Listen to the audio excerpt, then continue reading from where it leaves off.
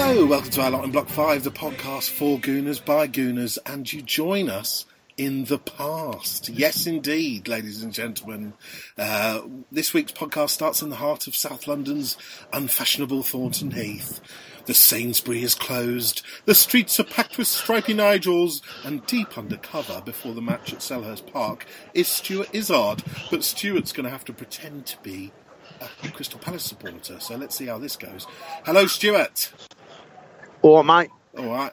So, just one quick question. Tony Adams, manager of Granada tonight, would you rent a telly off him? Well, who's Tony Adams? Sorry, Exactly. mate. I'm a geezer, aren't I? Yeah. He's Scott Damp and me for Granada. So now, Sam's going to save us from the drop, yeah? Four wins in a row. 4 wins in a row for the Palace, and then a bit of a sticky one on Wednesday. We've got Arsenal tonight. What do you think? What would you say the turnaround's been down to? Is it Zaha? Zaha's on fire, mate. He's on fire, and obviously, you know, if clubs, I could write a song about him. Go on. If clubs, clubs are going to be interested in him in the summer, do you think we'll be able to hold on to him again? I think we'll hang on to him this summer, without a doubt. I think he blew his bowl when he went to Man United. He's staying. He's here. He's red and blue army, isn't it? Absolutely. That's where it's going.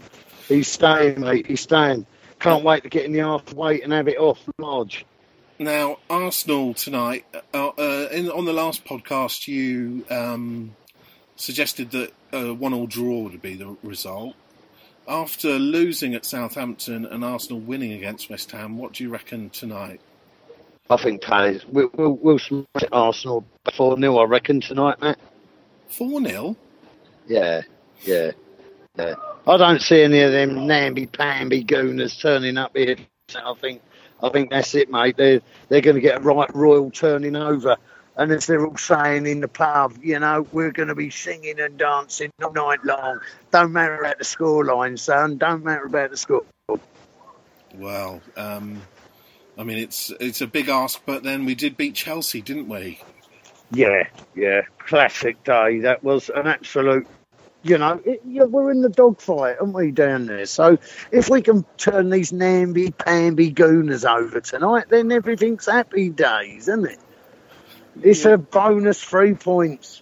Yeah. Stuart, you're not really like that, are you? Just say no. No, but I am undercover, Matt, so and I've got a lot of people staring at me. So they're all dressed in black. I don't like Crystal Palace Stuart. I want Arsenal Stuart back. Oh, yeah, no, Of course, this is the past. So don't worry, he's here, Matt. He's here. So tomorrow night, we'll be talking about the game as it's happened. Is Bill there? He is. I'll see if I can grab him. I'll just bear with me because it is quite noisy. Now, Bill, of course, will be familiar to those who listened to Euro Lot in Block 5 last summer. Bill Raylia, who is a real Crystal Palace fan, not a fake one, like Stuart's pretending to be. We all have to go through this sometimes when we go away to away games. We have to pretend we're in the other supporters' end. I'm just wondering whether Bill can tell us, give us any insight into what Stuart's really like. Good evening. Bill, how are you? I'm very well, sir. How are you? Very well. Of course, Bill will be familiar to everybody who listened to Euro Lot in Block 5 last summer as our kind of, you were our joke teller and our bit of banter outside of Arsenal. I'm full of banter. Now, first of all, Stuart's behaviour, can you just give a comment on that? Well, it's not quite got to the absolute outrageous, but he's heading there at a great rate. He is keeping, of course, very undercover, keeping his head down and drinking with the home sale fanatics as we speak. Right, so now Wednesday wasn't a great result for you, but 4 wins before that. Yeah, they were very important, Matt, yeah. to be quite honest, especially the one against Chelsea, which no one expected. But, because the thing is, although we had 4 wins on the spin, we're still not out of the woods. We've found the path, but we're still not out. And you have got a couple of games in hand on those around you. But yes, yeah. I presume you'd prefer to have the points than the games in hand. Well, yeah, that's the usual thing, isn't it? But I think, we have got a few injuries, but not on our strike force. And I think that's where we could do damage. And, no one can handle Zaha. As long as we get a decent referee and they protect him a little bit, then I think we will be safe. But certainly not all over till my mum sings. No, so you've mentioned Zaha there. Is he the difference? Has he made a bit of difference, or is it what would you put your recent resurgence back to? A few things. One of them is Sakho at the back. How we got him from Liverpool, he's been absolutely phenomenal. And Luca in midfield, no one had heard of him, but a couple of players there down the spine, and that's always an important area down the spine. Our keeper's playing very well, so with him, the centre half and centre midfield player, and Benteke, who a few people say is lazy, but I think if you get the ball to him in the area, he'll do some damage. So, the spine is looking good, but Zaha, for sure, is better than I've seen him for a long time, and I saw him as a youngster breaking through into the team. But now he's doing it for 90 minutes. He's not sulking, not arguing, he's just getting up and getting on with it. And, I think we will be safe, but it's still going to be squeaky bum time till the end of it. And do you think that Zaha is likely to go again, or do you think that I don't think so at this stage. Shy? Yeah, I don't think to this stage. Obviously, we've got to renew his contract and pay him the money he deserves to keep him here. Yeah. But I think that will happen, and I think he will stay because he's learned from having his arse smacked, and he sees other people who, go elsewhere for money and sit on the bench. Not really. And I think we will look after him and keep him because he's very important.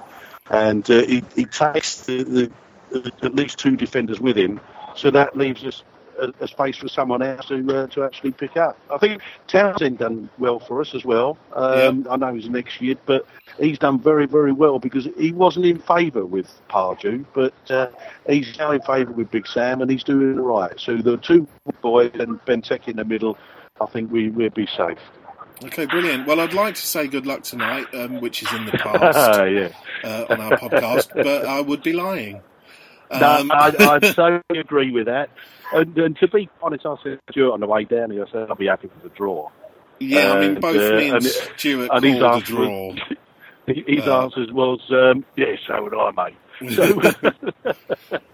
So we shall see. But we'll have fun. I'll let you go back to your drinking and enjoy the game. Thank you, sir. And lovely to speak to you again. Yeah, lovely to hear from you, Bill. Cheers. I'll hand you back to Mr. Izzard.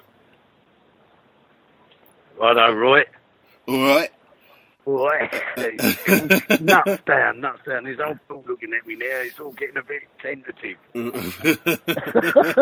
Well, we'll leave it at that then, Stuart. I'll speak to you in a second, which will be in the future after the game. Mate. I'm going to be talking to John during the game to get his Dear John and his quiz questions answered. Lovely. So it's going to be a bit. It's going to be a bit like the film Memento when this podcast comes out, because you don't know whether we're in the past or the future. But come cheers. on, you goons. Thanks for taking the risk.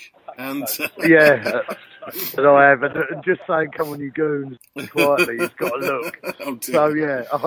All right. I hope you survive. Speak to you later. Cheers. Take care, mate. Bye.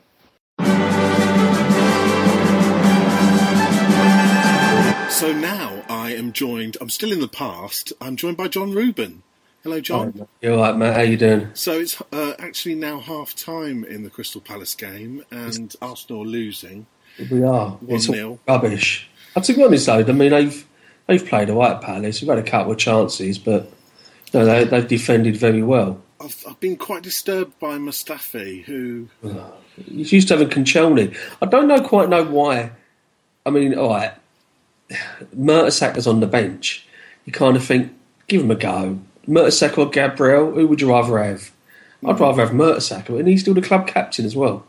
I don't think Gabriel necessarily has done anything wrong, but Mustafi, he keeps going out to right back position to fill in for Bellerin, and he keeps getting... I mean, he could have been sent off easily. Because the first one, he's lost control. He's gone straight through the man. Second one, done the same. So he's quite a lucky boy, I think, to still be on the pitch. Yeah. And he seems to be charging forward and running back into the wrong place and just all over the place. Well, maybe he thinks he's got to play the captain's role. Yeah, I think that might be it, John. No one else seems to want to do it. No one else. Bellerin is totally out of sorts. Tonight, anyway. Is it actually Mustafi? I would have thought... I mean, I think it would be Theo Walcott, wouldn't it? Why? Because he was sort of vice-captain to Koscielny. Was he? Oh, okay, fair enough. But to be honest, they forgot they broke Premier League rules a few weeks ago and didn't hand the armband on to anyone. Is there going to be a fine, I reckon, for that? Isn't there? It probably is, but if he's in for a chance with a title. It shows how little Wenger values the role of captain, because he just didn't. He doesn't even tell his players. He should just wear it. He should just name himself as an unplaying son and just wear the captain's armband. So, John, because it's Monday night, we're doing some of the podcast during the game. This is unprecedented. We're going to do some Dear Johns. We're going to do your Think of a Number. Yeah. And we're going to do your part of the quiz, and then I'm going to drop it in tomorrow night. So I won't know if I've won until it's all over. Yeah. So I might have to ask you for your choices if you do win. That's fine, yeah. And we'll drop them in. So we'll catch up with you later, John. Yeah, cheers, mate. So welcome back to the present, viewers. I've got Stuart Izzard back from his undercover operation. Stuart, hello.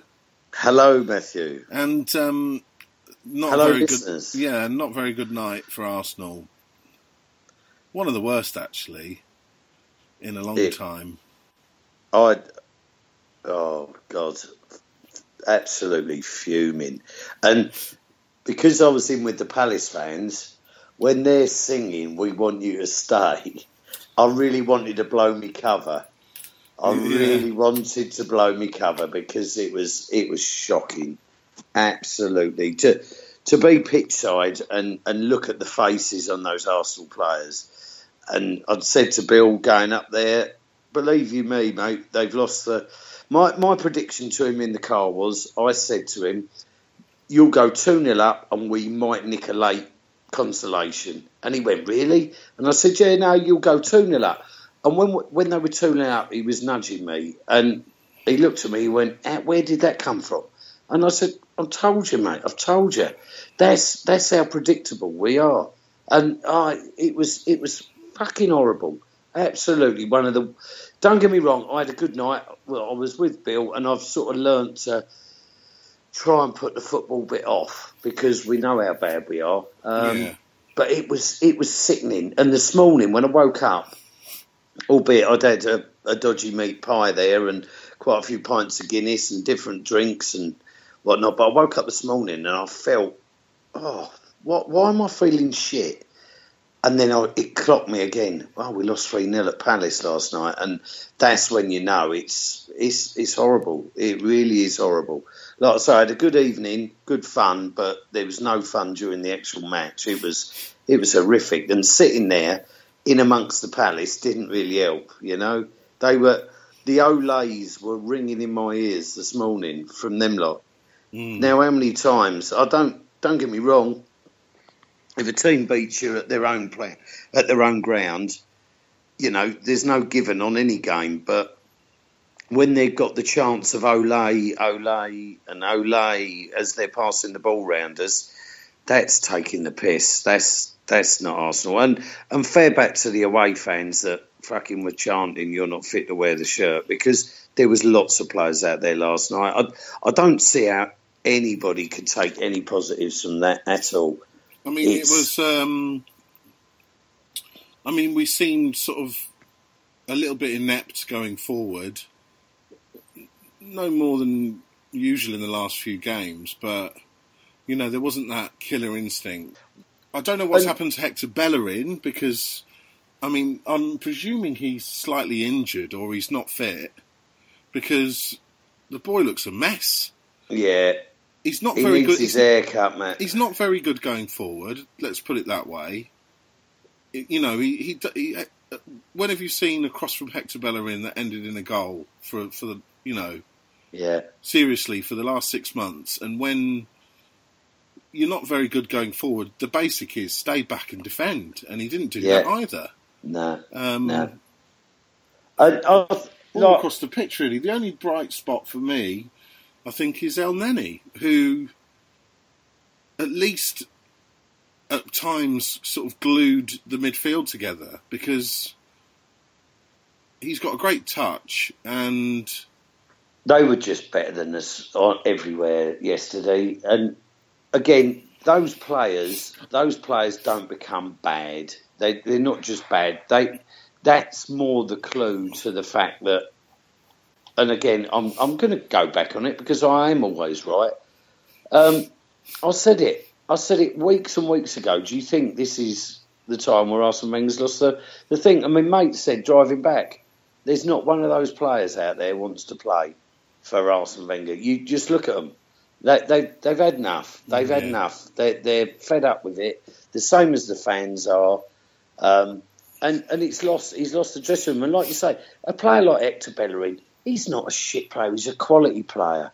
One of my favourites. My favourite player at the football club. But yeah, like you say, he was shit last night. Mustafi was. There wasn't anything. But those players don't become really shit overnight. They don't give a fuck. They don't want to play for Arsene Wenger. You can see it. I was watching Palace celebrate the penalty, and you just looked at all our lot, and not one person even looked round to go, "Come on." There's nothing out there, mate. It's horrible. It's horrible to watch it. It really is horrible to watch it.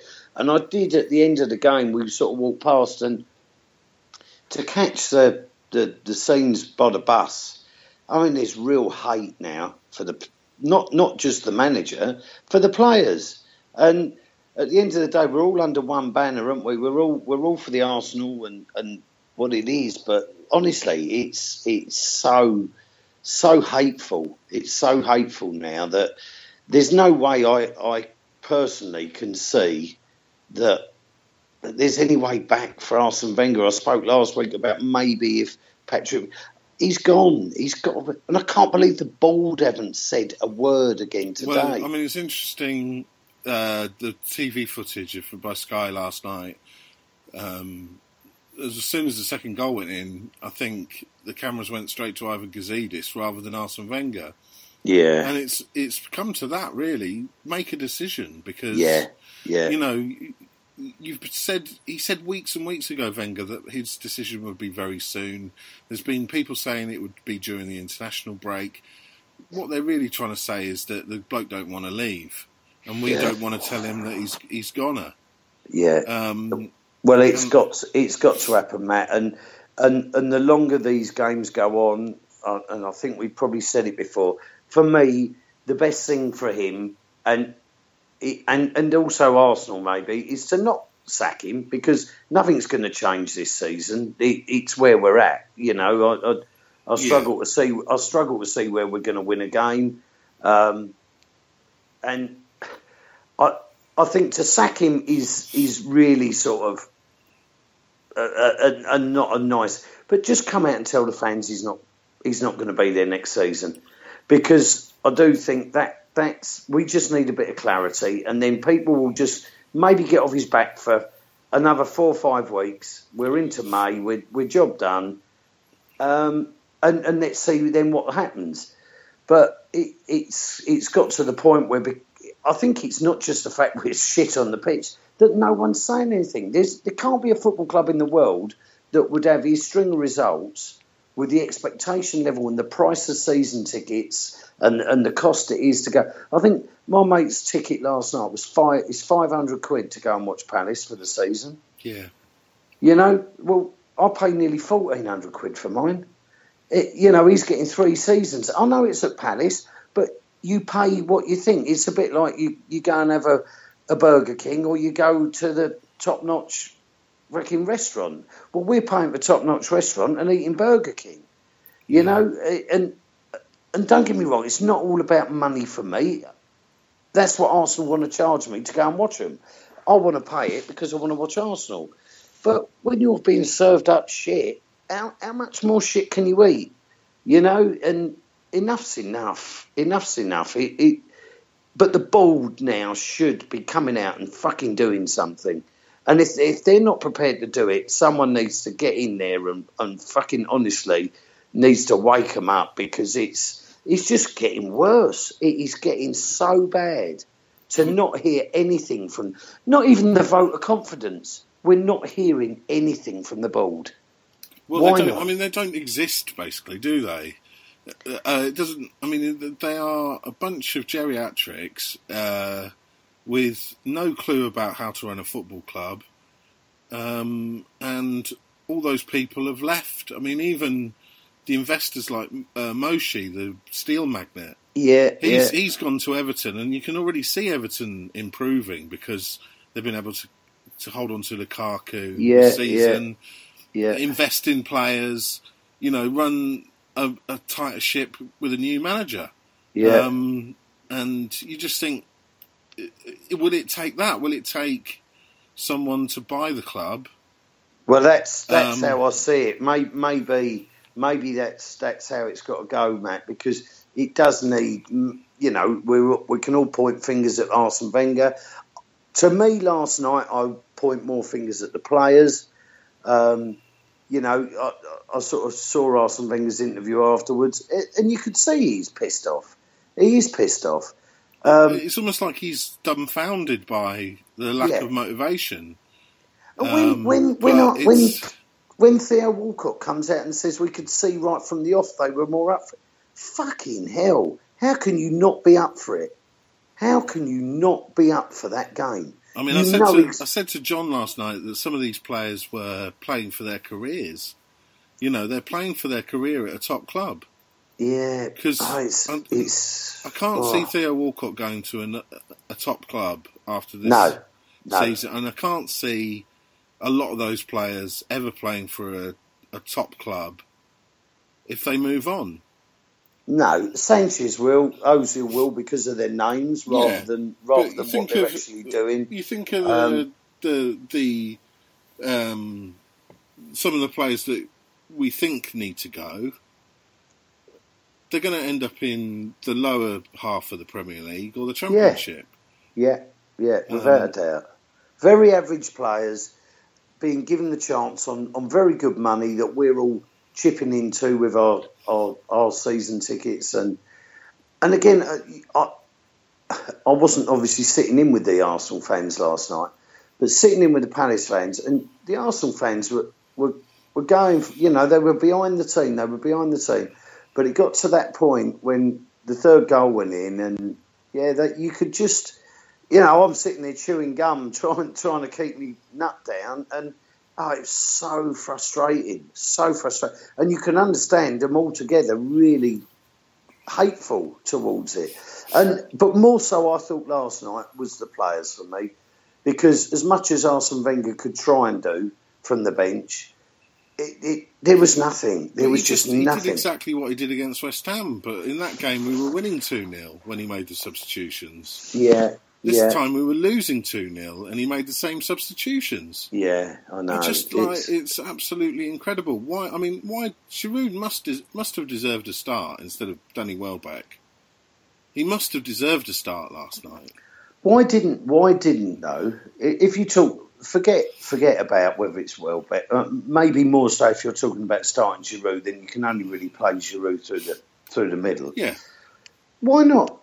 Why not last night have played Sanchez through the middle and Welbeck out wide?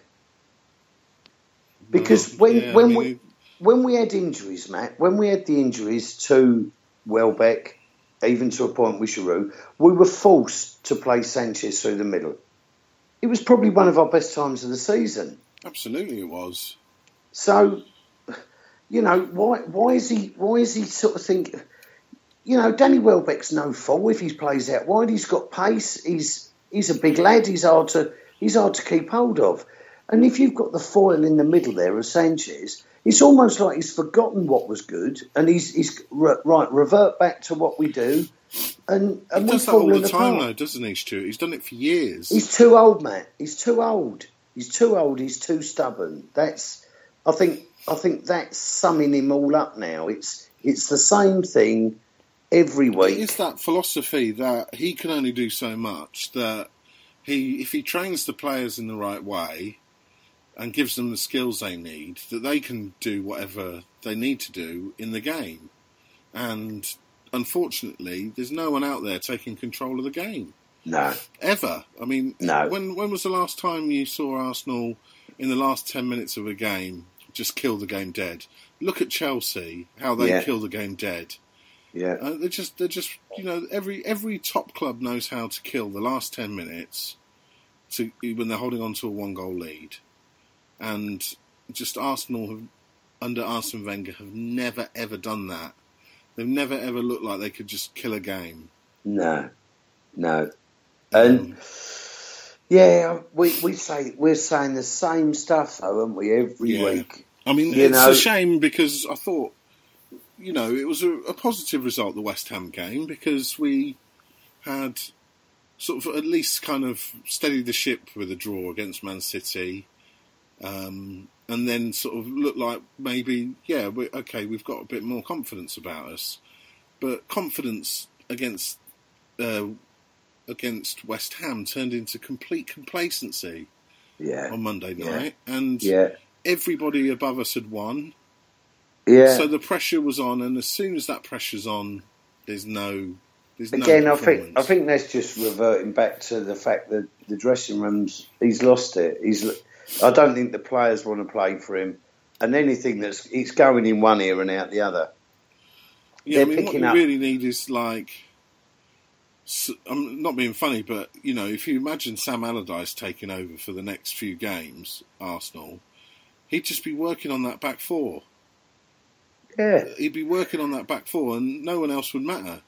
I think they've all got their smoking jackets on, Matt. They're comfy. They all know they're safe. They're all there. They've all got contracts. They're earning tens of thousands of pounds a week, and don't have to answer to anyone.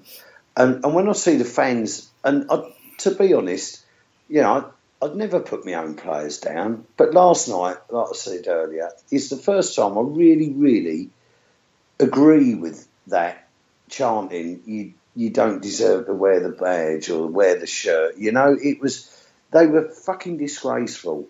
But there's no one this morning that would have gone into training and fucking ripped them to shit. No one there. There's none of the players are going to turn around and say, you were fucking terrible. They were all terrible, don't get me wrong. I thought Chamberlain had a little cameo when he come on. I thought he was trying. But I really struggle to see, and I'm not saying they're all lost, like he's lost them all.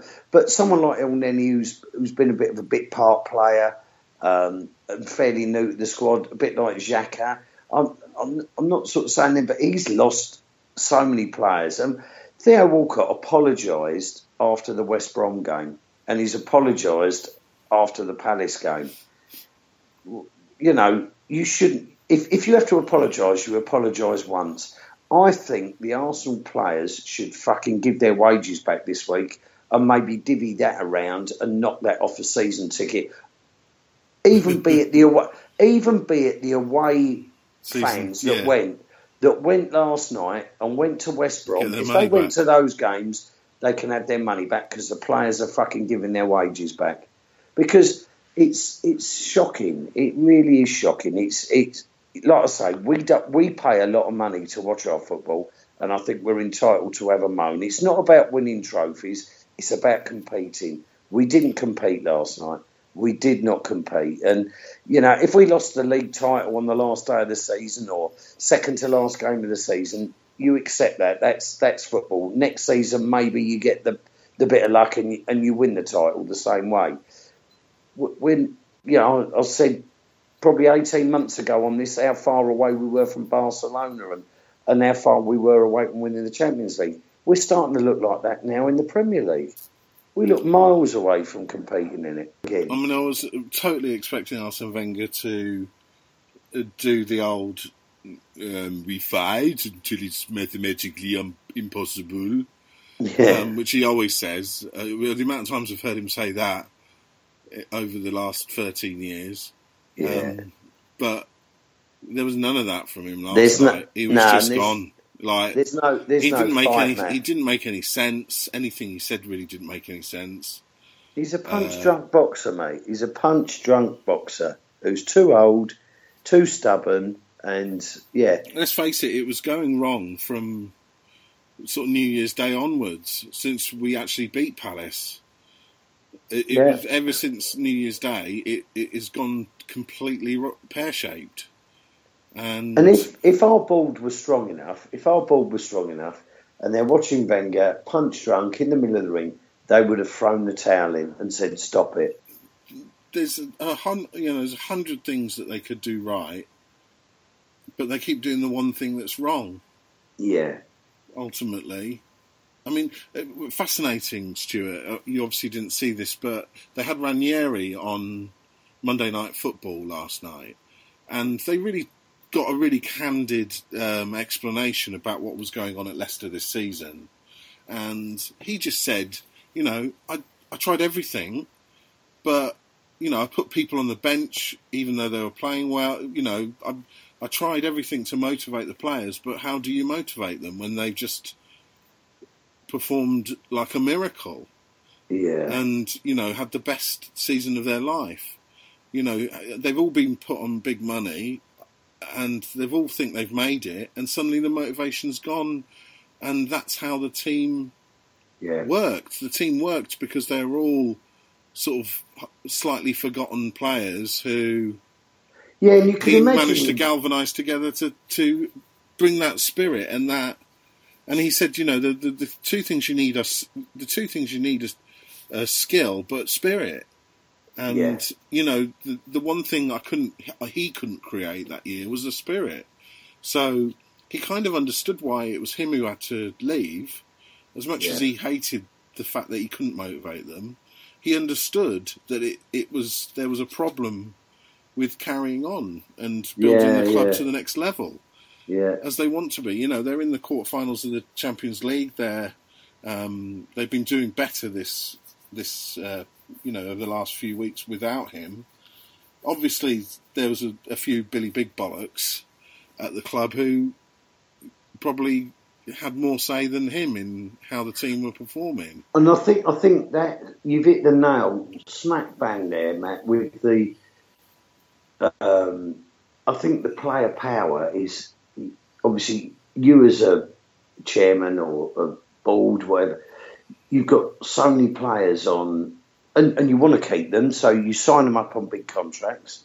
And, you do worry, have I got to sell on value or different things. But they seem to almost now run the club. Yeah. You look at Chelsea last season, how piss poor they were, and how different they are this season. That was player power. You look at Leicester this season, and don't get me wrong, you were never expecting Leicester to go and win the title again. I said it would always be a very hard season for them. But you look at this Shakespeare, he's lost his first game in, what was it, against Everton, and in 7 games they played. Totally different side. So I get that.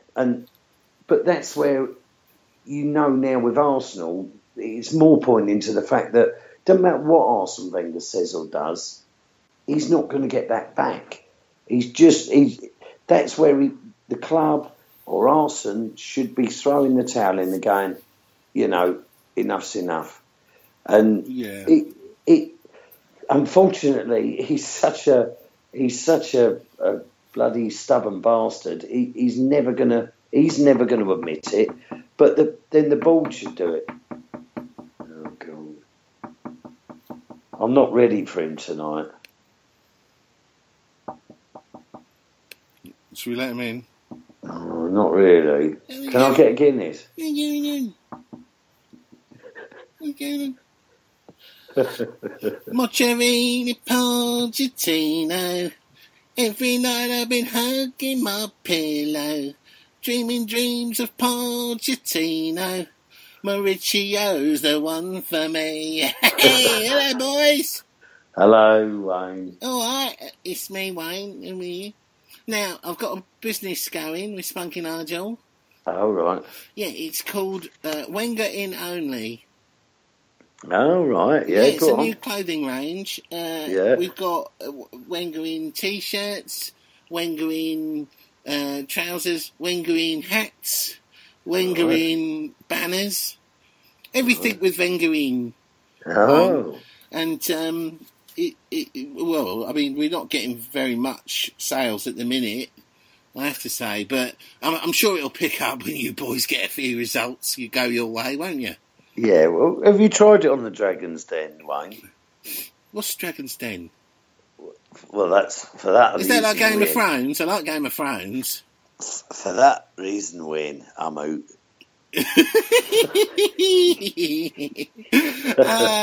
Come on, hurry up, Harry, come on, hurry up, Harry, come on.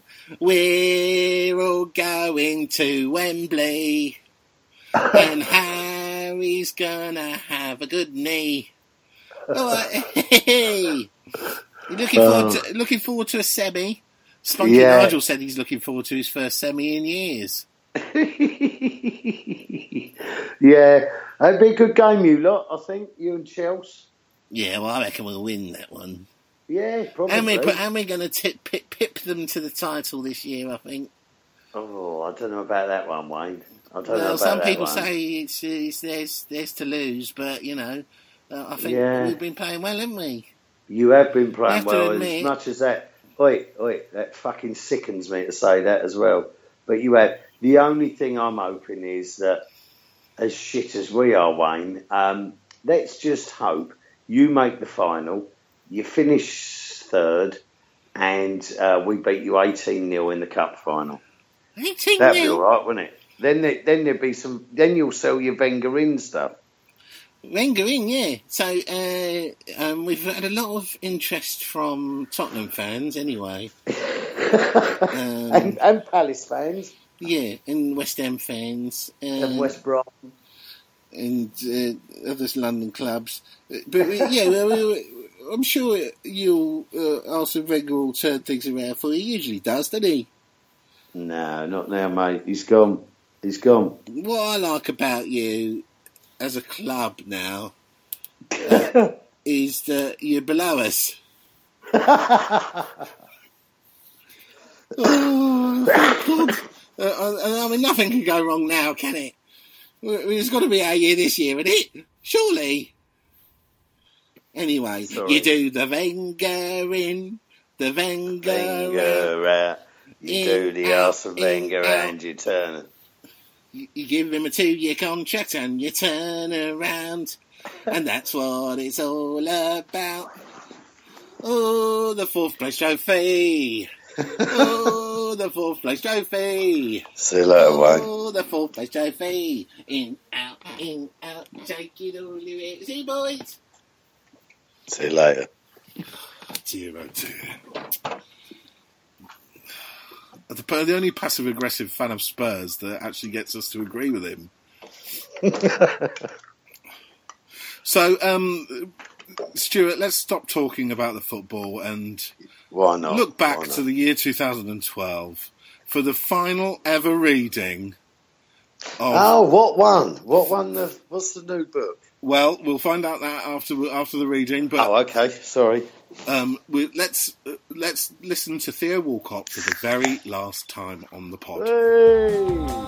Theo, get yourself together. We all make mistakes. When we're not really sure, but they've all... Okay, Stuart. Okay. Theo, it's 2012, and this is the last page. I'm going to read the last page of Theo's book. And then afterwards, I'm going to talk about what's happened since. Not a fucking lot. So he's just things went wrong for him in Euro. Can I just interject there, mate? Yeah. I became captain of Arsenal and we went to Selhurst Park.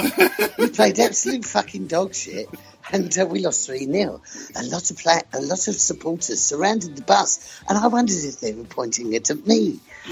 Yeah, go on. And they came out and apologised on behalf of the team. Yeah, I don't blame me. I blame Arsene Wenger. He's a cunt. Sorry. I came straight back into the first team after the World Cup. Had been selected for Euro 2012 after the World Cup, and have been selected for Euro 2012 qualifiers when I've been fit. When I've been fit. Around the turn of the year, Mr. Capello said that one regret he had about the World Cup squad selection was that he didn't take me. He said it had been a mistake to leave me out. It was big of him to admit that because he didn't mean to do it, and it meant a lot to me.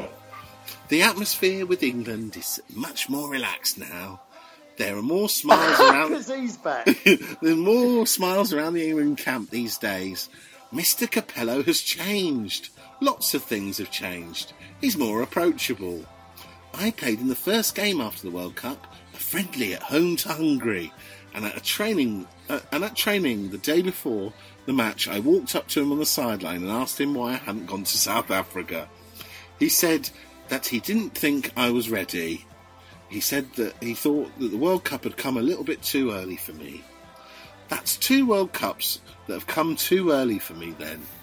Playing on the greatest show on earth is still an itch I need to scratch. It's one of the few more chapters I need to write. Clever, you see.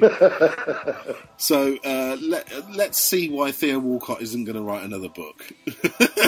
Yeah, exactly. So his record against his record for England after that. So obviously Capello got sacked, so that doesn't help. He did play in a Euro 2012 qualifying game against Switzerland, but he was stretchered off after he was clipped in the build-up to Wayne Rooney's opener, putting him out of action. In Euro 2012, he wasn't used until he was substituted in the game against Sweden and actually scored a goal, and then provided a goal for Danny Welbeck to score, and they won 3-2, got through. Then we went out on penalties to 2012. Yeah, we went out on penalties to Italy, didn't we? Oh yes, It was drew 0-0. And so he then missed out on the 2014 World Cup through injury, and he wasn't selected by Roy Hodgson in the 2016 squad. And Roy said, Theo, unfortunately, has not got such a regular game over the last few months and had a few problems with injury. It's a tough decision, but it's one you have to take. It's one, not one. One. It's one. Then Gareth Southgate has famously then dropped him from the England team on his birthday since. So, and for Arsenal, it hasn't really gone much better. He's spent a lot of time on the sidelines over the last 4 years. He's not, I think his goals record, he had a decent goals record in 2012-13. I think he got 23 goals, but every other season it was sort of 5-5-6 or something like that because of his injuries. So really, the chapter... He's never been to a World Cup. He's unlikely he ever will go to a World Cup. And then you'd have to question why the fuck he was made captain. Okay, so I guess it's time to reveal our next book. Go on, come on. If you have been... let's hope you've been voting over the last few weeks. Let's have a look. So the winner is Paul Merzen's book, How Not to Be a Professional Footballer. Come on. Which has won by 71% over 29. Yeah, and lovely. I've been reading that book on the train to work for the last few days, and it is hilarious. It is brilliant. So we're gonna have a treat. I particularly like how he insists on trying to sound like a geezer at all times. Like everything's sort of embellished with sort of Cockney rhyming slang. Or that's what I want to know. What you're, because obviously you can't read it like Theo. No, I want to know what your voice is. And what song it is. Someone asked what song are we going to choose for it. I mean, I was thinking Steve Harley. What was it? The Joker by who's? Oh yeah, well, oh God, what's it called? And the Joker is same lot that did Abracadabra. I want to reach out and grab you.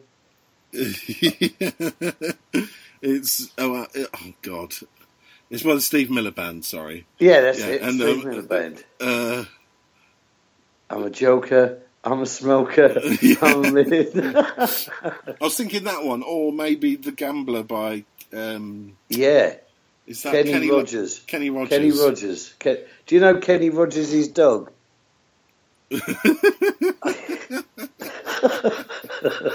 Oh dear. Yeah, that's a song. I love that one.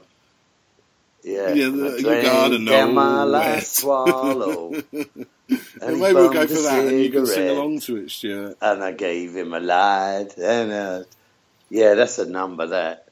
Paul Merson, in his sort of prologue for the book, said that the only way he thought he could give up gambling was to break all his fingers so he couldn't dial his bookie. It is such a good book. I did read it. Guys, how old book is it? 4 or 5 years old? I think that is 2011. Yeah. It came out, so it's still quite a long time ago, but obviously it covers his whole career.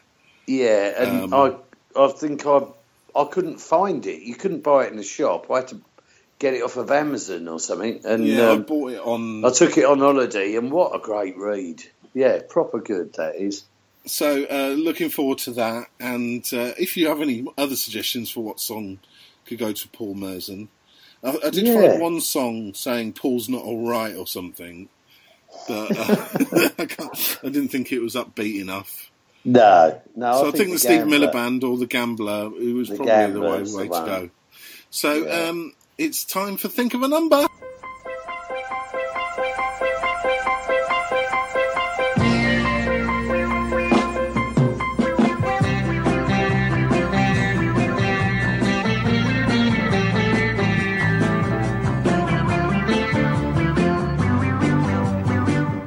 Hey. Now, John has, in the past, already chosen his Think of a Number here. Okay. It's 22. Yeah, I haven't got a 22. And here's the choices then, Stuart. So, Nelson Vivas, Oleg Luzhny, Gail Clichy, Francis Coquelin, Yaya Sanogo. Oh. Well, we'll keep this quick. It can't be Sanogo. No. And although he did score a perfect hat-trick recently. Yeah. It can't be him. It can't be Luzhny. Although I dare bet John's gone for Luzhny.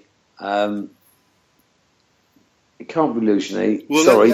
Let's find out who John has chosen. Don't stop recording, will you, when you do this? My number 22 is Oleg Luzhny. There you go, Oleg Luzhny, Stuart. Was it? Yeah. See, I thought, what was the other ones? Because Coquelin and Clichy are the only other two, really. Nelson Vivas. No. See, Nelson Vivas, I thought he was all right.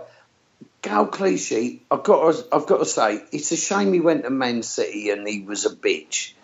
Because otherwise, I think he'd be the shoe-in. Because I never trusted him. I'll tell you what. I remember going to Villa Park, watching. I know we lost the semi-final when we were on the chance to win it 3 years running, the FA Cup. Yeah. And I went to Villa Park, and Ashley Cole must have been our first choice left back at the time, and he was injured. And Clichy came in, and I watched him, and Ronaldo was obviously, he was in his prime. Gal Clichy he fucking bossed him the whole game. There was nothing Ronaldo did in that game, really, that came anywhere near. Clichy was fucking absolutely superb that day. And I always sort of thought, oh, yeah. But he became a bitch, so I can't give it to him. I've got John's one right. I'll go with John again then, just because, there's not really... I mean, Francis Coquelin is a liability, not good enough. Well, and I suppose you could say... Nelson Vivas, I like Nelson Vivas. I think Francis Coquelin, when he had Santi alongside him, it gave him a simpler job to do. It seems like ever since Santi's been out, he has no place in the squad, really. Ever since Santi's been out, mate, our club's gone downhill. Yeah, and yet the viewers thought fucking Thingy was better. Francis Coquelin was a sensation when he came back, wasn't he? But I guess that was more by luck than engineer, by... Yeah, it was a panic callback, wasn't it? It was a needs must, and So, I mean, Oleg Nuzhny played... what did they call him? The concrete... No, who was the No, what was he called? The something horse, wasn't he? I think he was just called the horse, wasn't he? The horse, yeah. Who was the concrete tortoise? Who was was that? Yeah, there was the concrete tortoise. Who was the concrete tortoise? Concrete tortoise, Alexander Kleb. I'm sure he was the concrete tortoise. I'm looking that up now. Yeah, have a look. I'm sure he was called the concrete tortoise. You're googling concrete tortoise. You might get some pictures you don't want to see. Of just concrete tortoises. There's a real market for them. Maybe I should tell Wayne. There's one with Kleb on it. It's a concrete tortoise. The first article on Google is sex mad tortoise who bonked so much he developed arthritis. Had to have wheels fitted. What about him get typing in? What about type in Alexander Kleb, Arsenal nickname, or Kleb Arsenal nickname? Kleb Arsenal nickname. Maybe it was little just known. This is Arsblog. His nickname at Arsenal was Rasputin due to long wispy pubic bush he proudly supported.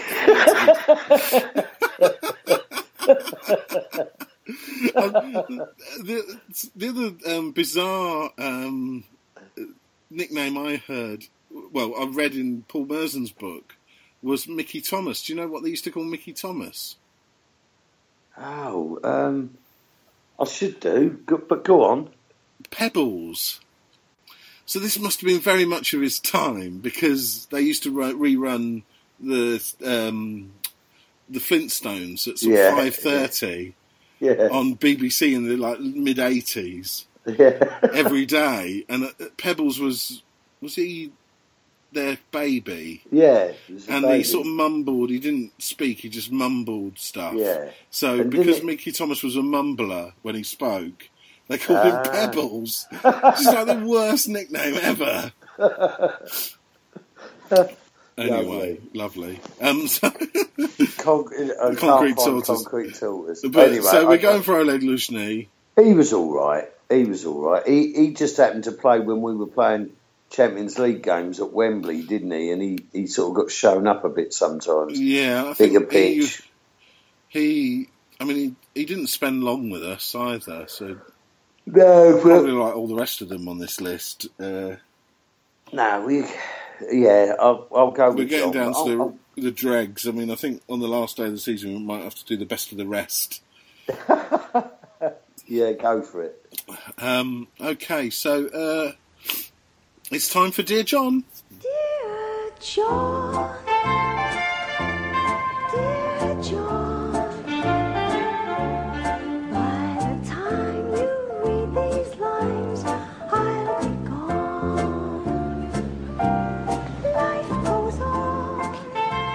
Yeah, so we've got this one quite serious, actually, John, this week. No. From Nat Laguna. Dear John, Yeah, although I'm only 47 and I don't have a very rock and roll lifestyle, last November I had a stroke. Oh, I'm sorry to hear that. And that's really sad. It was pretty scary, and it made me talk a bit like Harry Kane for a few weeks. That made me laugh. And then I got hit with anxiety, which was worse than the stroke. Last week I paid £800 to have a test done, and it showed I had a large hole in my heart that's been there since birth, which was probably the cause of my stroke. So now my anxiety is back, and I'm skint as well. So my question is, should I still consider things like extended warranties, Duracell batteries, long life milk, or go onto a pay-as-you-go phone contract from Nat the Gooner or Nat the Goner as soon at this rate? Well, first of all, we definitely think you won't be a goner soon. So, John, what do you think? Well, I'm sorry to hear your problems, Matt. You know, is it Matt? Matt? Nat. I mean, you've had a lot of serious shit go on, obviously. Asa Hartford had a hole in the heart, and he played for Bolton, Stockport, Shrewsbury Town, Stoke, Manchester City, and Macclesfield. No, senior career: West Brom, Man City, Nottingham Forest, Everton, Man City, Fort Lauderdale, Norwich, Bolton, Stockport, Oldham. Yeah, so he played football, Scottish footballer. Wasn't there rumours about Canu? Yeah, as well, having some sort of heart defect, as well as the fact that everyone thought he was possibly way older than he really was. He had said he was. Yeah. But you know, you've been through a lot, obviously, and you know, appreciate you sharing all that with us. And it's good to see you've not lost your sense of humour within it as well. Look, it depends what your situation is. Right, if your situation is, if you've got a family, children, whatever, you need to kind of look a little bit towards the future. Oh, good save by Martinez there. Sorry about that. The second half has started during Dear John. Sorry about that. You know, you do kind of. I mean, if the doctors haven't given you like the, you know, best start making a will, then I suggest you just, you know, crack on and, you know, just enjoy life. You know, my situation is slightly different. Is that, you know, I live on my own. You know, I'm not going to get all personal about my life, but I've got no actual ties, no responsibilities, and I do tend to just try to live it for the day. I mean, Matt knows me quite well. He'd be able to comment on how he feels that I live my life. It may not be the best format sometimes, and some of the things I do aren't too clever, but. You know, I can't tell you. You don't wrap yourself in cotton wool, do you, John? No. No, you live life as you want to live it. And you know, it's 2-0. Oh God! Was that disallowed? Benteke's goal's been disallowed. So you know, rough timeline is sort of like, you know, unfolding on the podcast. No, I mean, it really does depend a lot on your situation. I think. You know, long life milk and, you know, Duracell batteries. Yeah, of course. You know, all jokes aside, you know, just enjoy your life. You know, you've got a family, enjoy them even more. Personally, I wouldn't bother with extended warranties as a rule, just because I think they're a rip-off, and it's just an acceptable form of gambling, really, with gambling with your appliances, of which I think basically if something goes wrong, it'll probably go wrong in the first year. So you'll be all right. Nah. Totally. Also, there was a court case. If you look up the Sale of Goods Act 1971, I believe it was that one anyway. It might have been the 1977 trade descriptions one. Can't remember. I did it in business law anyway, where someone went to court about a washing machine, and they won. I think they might have been out of warranty, but what is the life expectancy of a washing machine? Is it 14 months? The judge ruled that no, it wasn't.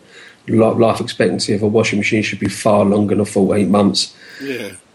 So, you know, if you do have problems trying to take your appliances back, you can always go to a small claims court because the law is on your side. You know, you've got a guess of what the actual expectancy of a product should be. If you're talking of a television, you're talking a few years. If it packs up after 15 months, you ain't got a warranty, you should be able to take them to court if they won't do anything about him. So, you know, I'm not a barrister and I don't give out legal advice at all, but I just thought, little bits I picked up at college doing business law, just thought, you know, I'll just throw that information out there. And, yeah, I mean, stay positive, Nat, because you're certainly positive about our podcast, and I think you should be positive about... Indeed. Yeah, everything in your life. And thank you for sharing that with us. Really appreciate it. You know, we don't One thing I will put do serious things on this show very often, so it's nice that people trust that stuff with us. But the one thing I would say, yeah, if things are bothering you, you know, and you have got a family, you need to talk to them, or do what I did. I went to see a shrink for a little while. Okay. Stuff like that, you know, if things are really getting you down, you are very concerned and you feel you can't talk to anybody, then you can go and see a shrink or a counsellor, whatever. They normally have them at a lot of hospitals, so if you are under a hospital, they should have some kind of care there. You can talk to someone in private and confidential. And Zaha just kicked Monreal in the head. Okay, thanks very much, John, for that, and thanks, Nat, for sharing that with us. And John, and what you said about extended warranties there, today we found out that Tony Adams is going to be manager of Granada. Would you rent a telly off him? I did that one, Stuart. I don't think he really got it. Hilarious. All right, cheers, John. We'll catch up with you later for the quiz. Catch you later. Bye. I am absolutely certain that we are the only podcast that has given you extended warranty advice. And now it's time for the Match of the Day quiz.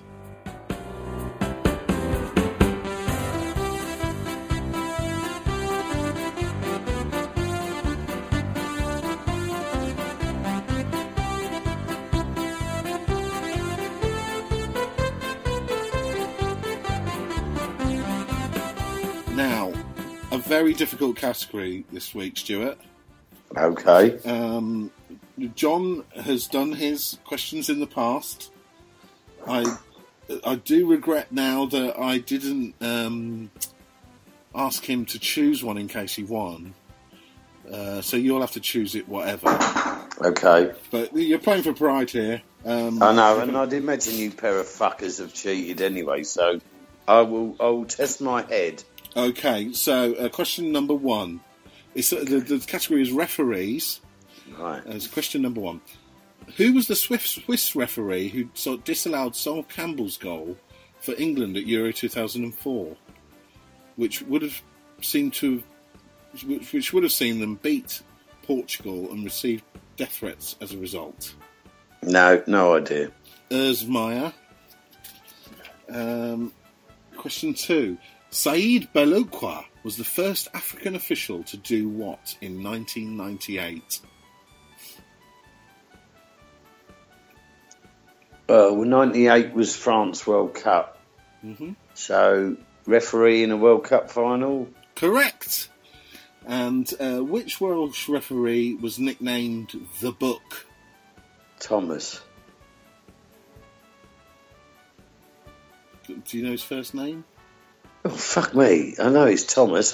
Black hair, cunt. Thomas. Right, okay. Well, come on. Yeah, I'll accept that. Yeah, it's Clive Thomas. Clive Thomas, yeah, okay. Question number 4. Who showed Croatia's Josip Šimičuk 3 yellow cards before sending him off at the 2006 World Cup? Right. I don't know whether it was Webb or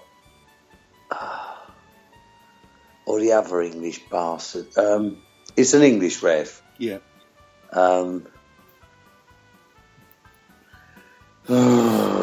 See, Howard Webb got a World Cup final, didn't he? Or a European final, because he was good. The 2012 World Cup final, didn't he? And I don't think it was Clattenburg. There was another one, but I'll have to say Webb because I can't think of the other one. It was Graham Pole.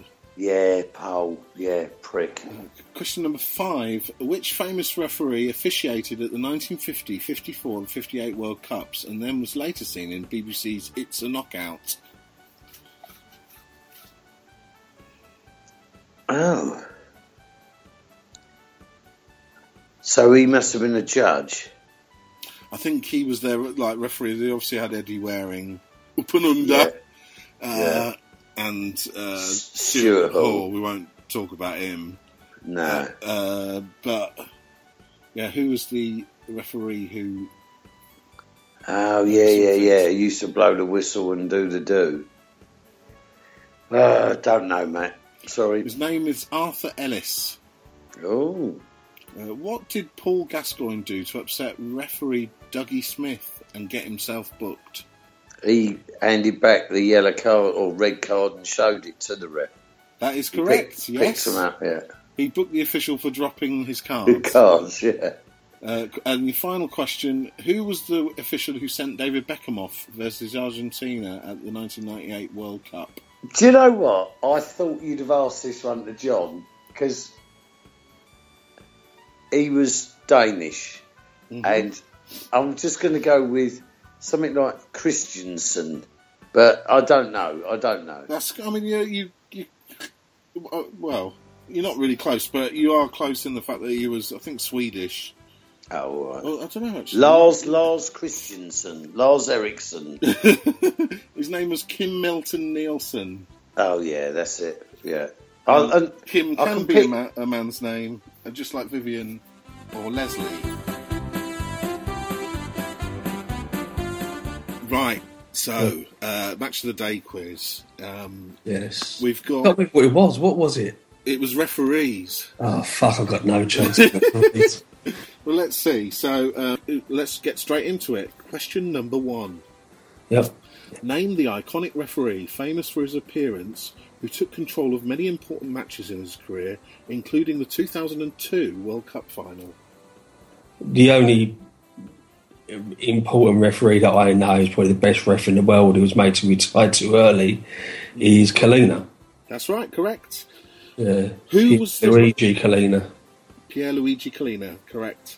So who was the referee who Paolo Di Canio famously pushed over in 1998? That was against us. In the game against Arsenal, yeah. Oh, it was that little short ginger fella. Yeah. Can you remember his name? Fucking hell. I can't remember that name. Ashbert? Oh. Nah, fuck it, I can't remember. It was Paul Alcock. Yeah. Okay, question number 3. He had no balls, but he was all cock. Question number 3. Tunisian referee Ali bin Nasir became famous in the 1986 World Cup for not doing what? Not doing what? Fucking hell, what would he not do? If it's something famous, it's obviously got to be stupid. Blowing the half-time whistle? I don't know. That's my answer. Okay. It was spotting Diego Maradona's hand of God. He didn't do that. Right. So he was the ref in the Argentina game. Question number 4. Which Englishman refereed the 2010 World Cup final? Oh, fucking hell, he's done a few cup finals and all. I can even picture the geezer. Oh, no. I told you I don't give a shit about refs. No, pass. No. It was Howard Webb. Yes. Of course, the famous Man United referee. Yeah. On 9th of February 2010, Amy Fern was the first woman to do what? Run the line? No. In a Premier League game? I don't know. No, she was the first woman to referee a game in the Football League. Was the first person to suffer sexual abuse by Andy Gray and his counterpart on Sky TV. Yeah. So Tony Baker was the referee in a game between Coventry and Notts Forest, and he got injured, and she was the fourth official. So she came on and refereed the last 20 minutes. Okay, fair play. Woman to ref a game. Okay, in the Football League. So number 6, Alan Shearer jokingly showed referee Matt Mesias a red card for doing what? I don't know. booking him or something like that, or giving away a penalty when they shouldn't have had a penalty? No, it's quite a famous incident. It was I think he went to point for a free kick and knocked Robbie Savage over. Like he hit him in the face. Oh, with his hand. Should have got a fucking round of applause. Okay, George Larandina was the official for which notable incident in the 2010 World Cup?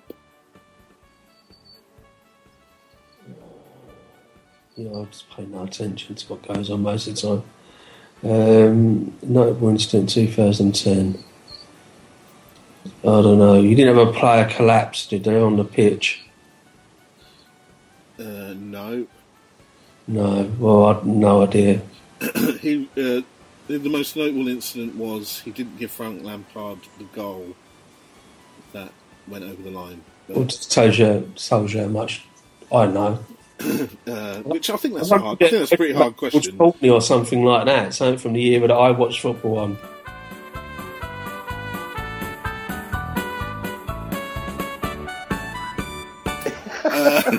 But you've won handsomely there because John got one. Get in there. Fuck you, Reuben. Fuck you. I jokingly prepared him answering all your questions right, so I might have a think about putting that in. Nice one. It was like him sort of trying to pretend that, I'm thinking about it. Was it Arthur Ellis? So do I get to pick the number? You get to pick a number, yeah. Any idea where I should be heading, Matt? Okay, so let's have a look. Don't worry about what it's about. This is called, the section's called Fans Arrive, and there's choice between from 55 to... No, wait a minute, sorry. From 15 to 19. Choose a number. Okay, well, I'm going to go for my lucky roulette number, and that's black 17. 17. English League stadiums with a capacity below 30,000. Yeah, that'll be good. There you go. So that's sweet. That's the subject for next week. Sweet. Let's wrap up the show with some predictions. Did John do his?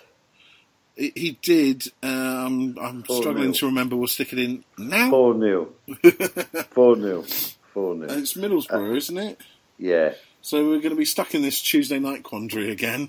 Yeah. Well, to be honest with you, Matt, I don't envisage much life next Monday, so I don't mind.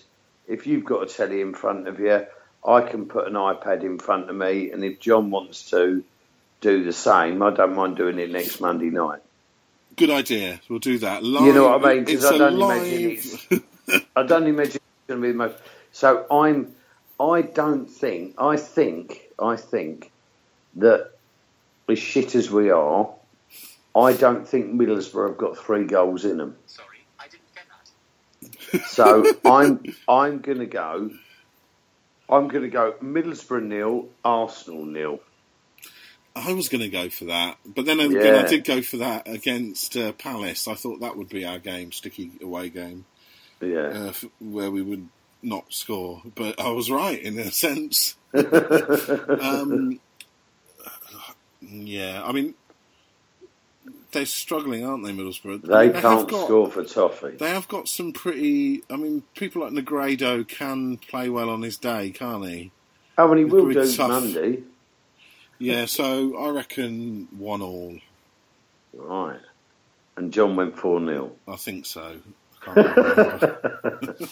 Well, that's tidied that up. But I don't mind doing that next Monday. That'll be easy. Okay, Stuart. Well, I guess have a very happy Easter, Matthew. Oh, yes, you too. And what are you up to? We're going to look at a puppy. That takes 4 days. No, but we're going to look. I mean, the kids are... What sort of puppy is it? It's a German Schnauzer. Okay. And it was born on St Patrick's Day, so they've already named it Paddy. Right. And so I'm going to be like So Paddy got up and he done it again, Paddy's got all up, over the floor, over and over and over again. So we're going to look at that, and we've got a bit of a soiree on Sunday. We've got an adult Easter egg hunt in the garden, and then Okay, just what copious. does that entail? Well, no, I think It's it not is just stuff gonna from be Spunky's No. Emporium, is it? No, there's about 20 of us around our house, and I think we've got a couple of chickens and some lamb to cook, and so it can be roast dinners, loads of sort of drinks, and a bit of fun, and so that should sort of take care of the weekend, I think, and a couple of days chilling out. So, how about yourself? We are going to Oxford to watch Fantastic Mr. Fox, the stage show. Oh, nice. I like the thingy, the film thing of it. And probably go and see Boss Baby. Oh, I think R2 went and watched that today. They went and watched that. And there's a bit where they're powdering a baby or something, and it farts. And there's a big puff of powder, and that was one of the girls' favourite bits. And hold on, before we go as well, big up to your Mrs. Geezer. Oh, yes. For doing the Brighton Marathon. Yes, my missus did the Brighton Marathon in 5 Well hours, and she came back looking still very sprightly, even though it was a very hot day. Yeah. And thanks to everybody in Block 5 who had sponsored her. Brilliant, Matt. It was a really, really generous... some really generous donations from everybody from the podcast and from some of our listeners as well. So thanks to everybody. And did you know... well done to her. I'll tell you, because I said the other week when I watched my brother do it, it's a fair old thing to do. That 26 miles or whatever it is, and especially like it was Sunday. It was red hot, wasn't it, Sunday? Yes, it was very hot, and I think people were passing out, and they were talking about people not drinking the water that was provided and all that sort of stuff. But Jenny was very well prepared after reading Mel McAndrew's book about marathon running. But it doesn't matter about times or just to be able to do 26 miles like that. It's an amazing achievement, of which she's very humble about it. My wife. I'll tell you, it's an incredible achievement. I remember my brother doing it. It was the first time Brighton, they had a full marathon, and to watch him, I see him go out, and then we sort of waited, and then watched him come back in. Unbelievable. And you watch the state of some of the people coming by, and you're like, my God, and just to see, like, my brother come back and him look okay, you thought, thank God, you know what I mean? It's almost like, I'm glad you're all right, and these poor people were, like, collapsing, and Jesus. It's an incredible achievement. Well done. And thank you on behalf of Jenny. So, just to clear something up, because I didn't know what a schnauzer was. So I've just looked, and it is basically Lady and the Tramp dog. No, it's not. Isn't it? No, it looks similar, doesn't it? He's got a beard. A beard like the Lady and the Tramp dog. Yeah, I'm going to say Lady and the Tramp dog. But 50 Cent has a schnauzer, so you're in good company. Yeah. Word up. All right, Stuart. Take care, mate. Yeah, have a good Easter. See ya. Cheers, mate. Come on. Snow, we're on your side. Our love we cannot hide.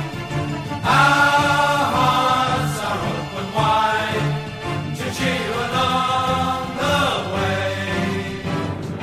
We will be standing by. We know how hard you try.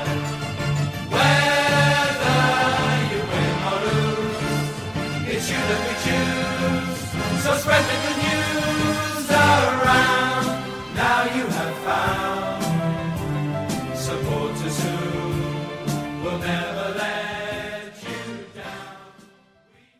Should we just go through it again and wind Stuart up? Yeah, go on then. Let me just do it. Well, my one's of his. Okay, his ones. Yeah. Right, so, John, who was the Swifts referee who disallowed Sol Campbell's goal for England at Euro 2004? I can't remember what you said. There's Meyer. Oh, Meyer. Correct. And question number 9 or 2, as it is. Saeed Balukwa was the first African official to do what in 1998? Oh, hold on a minute. He weren't the dude who refereed the final, was it? Final of what? World Cup. Correct. Oh, cool. Okay. Question 3. Which Welsh referee was nicknamed The Book? Clive Thomas. Correct. Brilliant, John. You're doing really well on Stuart's Well, questions. I mentioned Clive Thomas last week. That's So, true, yes. So who showed Croatia's Josip Simichuk 3 yellow cards before sending him off in the 2006 World Cup? I don't know. Don't know the answer. Forgot the answer to that one. Graham Powell. Was it Graham Powell? Correct. And the question number 12. Which famous referee officiated at the 1950, 1954, 1958 World Cups and was later seen on the BBC's It's a Knockout? I used to watch that. Used to like that. Eddie Waring. Can't remember the other dude's name. Was it Ellis? Some bloke called Ellis or something. First name? Can you remember his first name? Oh, he's got to be an old fella, hasn't he? What's old? Jules? I don't know. Arthur? Arthur Ellis is correct. Okay, cool. Oh, you should have had Stuart's questions, John. Yeah, This is probably. ridiculous. So what did Paul Gascoigne do to upset referee Dougie Smith to get himself booked? This is an incident, I think, from the Premier League. He let Vinnie Jones feel him up. No. I remember, I'm sure I watched that game. Referee didn't drop his book and cards and that, and then Gazza just picked him up and jokingly gave him a yellow card, was it? That is right. Yes, he did. He showed him a yellow card for that, which was a bit unfair. Yeah. And finally, final Stuart's question: who was the official who sent off David Beckham versus Argentina in the 1998 World Cup? Not who got him sent off. We know who that was. Nielsen, was it? Yes, Kim Milton-Nielsen. Yes. Was it Bridget Nielsen? No, you're right. That was Nielsen. Kim Morton Nielsen, wasn't it? Yeah. Well done, John. I mean, I don't know whether you've won or not, but you've got all of Stuart's questions right. It's ridiculous.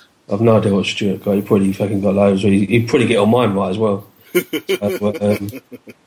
No, you know what? They talk about referees. There's a story I heard on Danny Baker did a show, and they said, "What's the latest? Someone's been sent off." Some bloke said he was sent off by a referee. It was a Sunday league game, I think. Yeah. 2.5 hours after the match ended in the pub. Apparently, the ref went in the pub and got abused by his player. Even though the match was over, he sent him off in the pub, and apparently the red card does stand. I think what I've heard is that it stands for the amount of time. Penalty, isn't it? It's a penalty. Oh no! So they got a penalty. Oh God, I'm well behind. I've just watched Giroud miss a header. It's still 2-0 on my screen. Well, no, it is because they've got a penalty. It's not actually done yet. Let's have a look. Is it Bellerin, Martinez? Well, Martinez doesn't really touch Townsend. He takes Bellerin down more than anything. That's a bit harsh on Martinez. Yeah, I've just seen that. Oh, they didn't get a goal there. Townsend with that beard, looks like Demetrius Johnson, which I believe might be the flyweight UFC champion. Okay. Put a picture of Demetrius Johnson up and a picture of Andreas Townsend with that beard. They are separated at birth. They really are. Who's taking? He's gone down very easy. Oh. It's gone down very easy. Yeah, I don't think he's not got... I mean, the keeper didn't touch him. He's taken Bellerin. It's fucking... Oh, he didn't touch him, the keeper. Because you can see his foot but well behind. Has he scored? Yeah. It's 3-0. Yeah. Then they're out then. Oh, it's gutting. on a warm summer's evening, on a train bound for nowhere. I met up with a gambler. We were both too tired to sleep, so we took turns of staring out the window at the darkness till boredom overtook us, and he began to speak. He said, "Son, I've made a life out of reading people's faces and knowing what the cards were by the way they held their eyes. So if you don't mind my saying, I can see you're out of aces. For a taste of your whiskey, I'll give you some advice." So I handed him my bottle, and he drank down my last swallow. Then he bummed a cigarette and asked me for a light. And the night got deathly quiet, and his face lost all expression. Said, "If you're gonna play the game, boy, you gotta learn to play it right. You got to know when to hold up, know when to fold up, know when to walk away, and know when to run. You never count your money. When you're sitting at the table, there'll be time enough for counting when the dealing's done."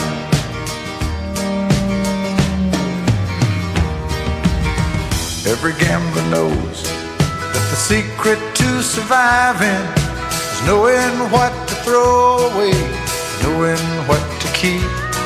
'Cause every hand's a winner and every hand's a loser, and the best that you can hope for is to die in your sleep. And when he finished speaking, he turned back toward the window, crushed out his cigarette, faded off to sleep. And somewhere in the darkness, the gambler, he broke even. But in his final words, I found an ace that I could keep. You got to know when to hold up, know when to fold up, know when to walk away, and know when to run. You never count your money. When you're sitting at the table, there'll be time enough for counting when the dealing's done. You got to know when to hold up, when to hold up, know when to fold up, know when to walk away, and know when to run. You never count your money. When you're sitting at the table, there'll be time enough for counting when the dealing's done. You got to know when to hold up, know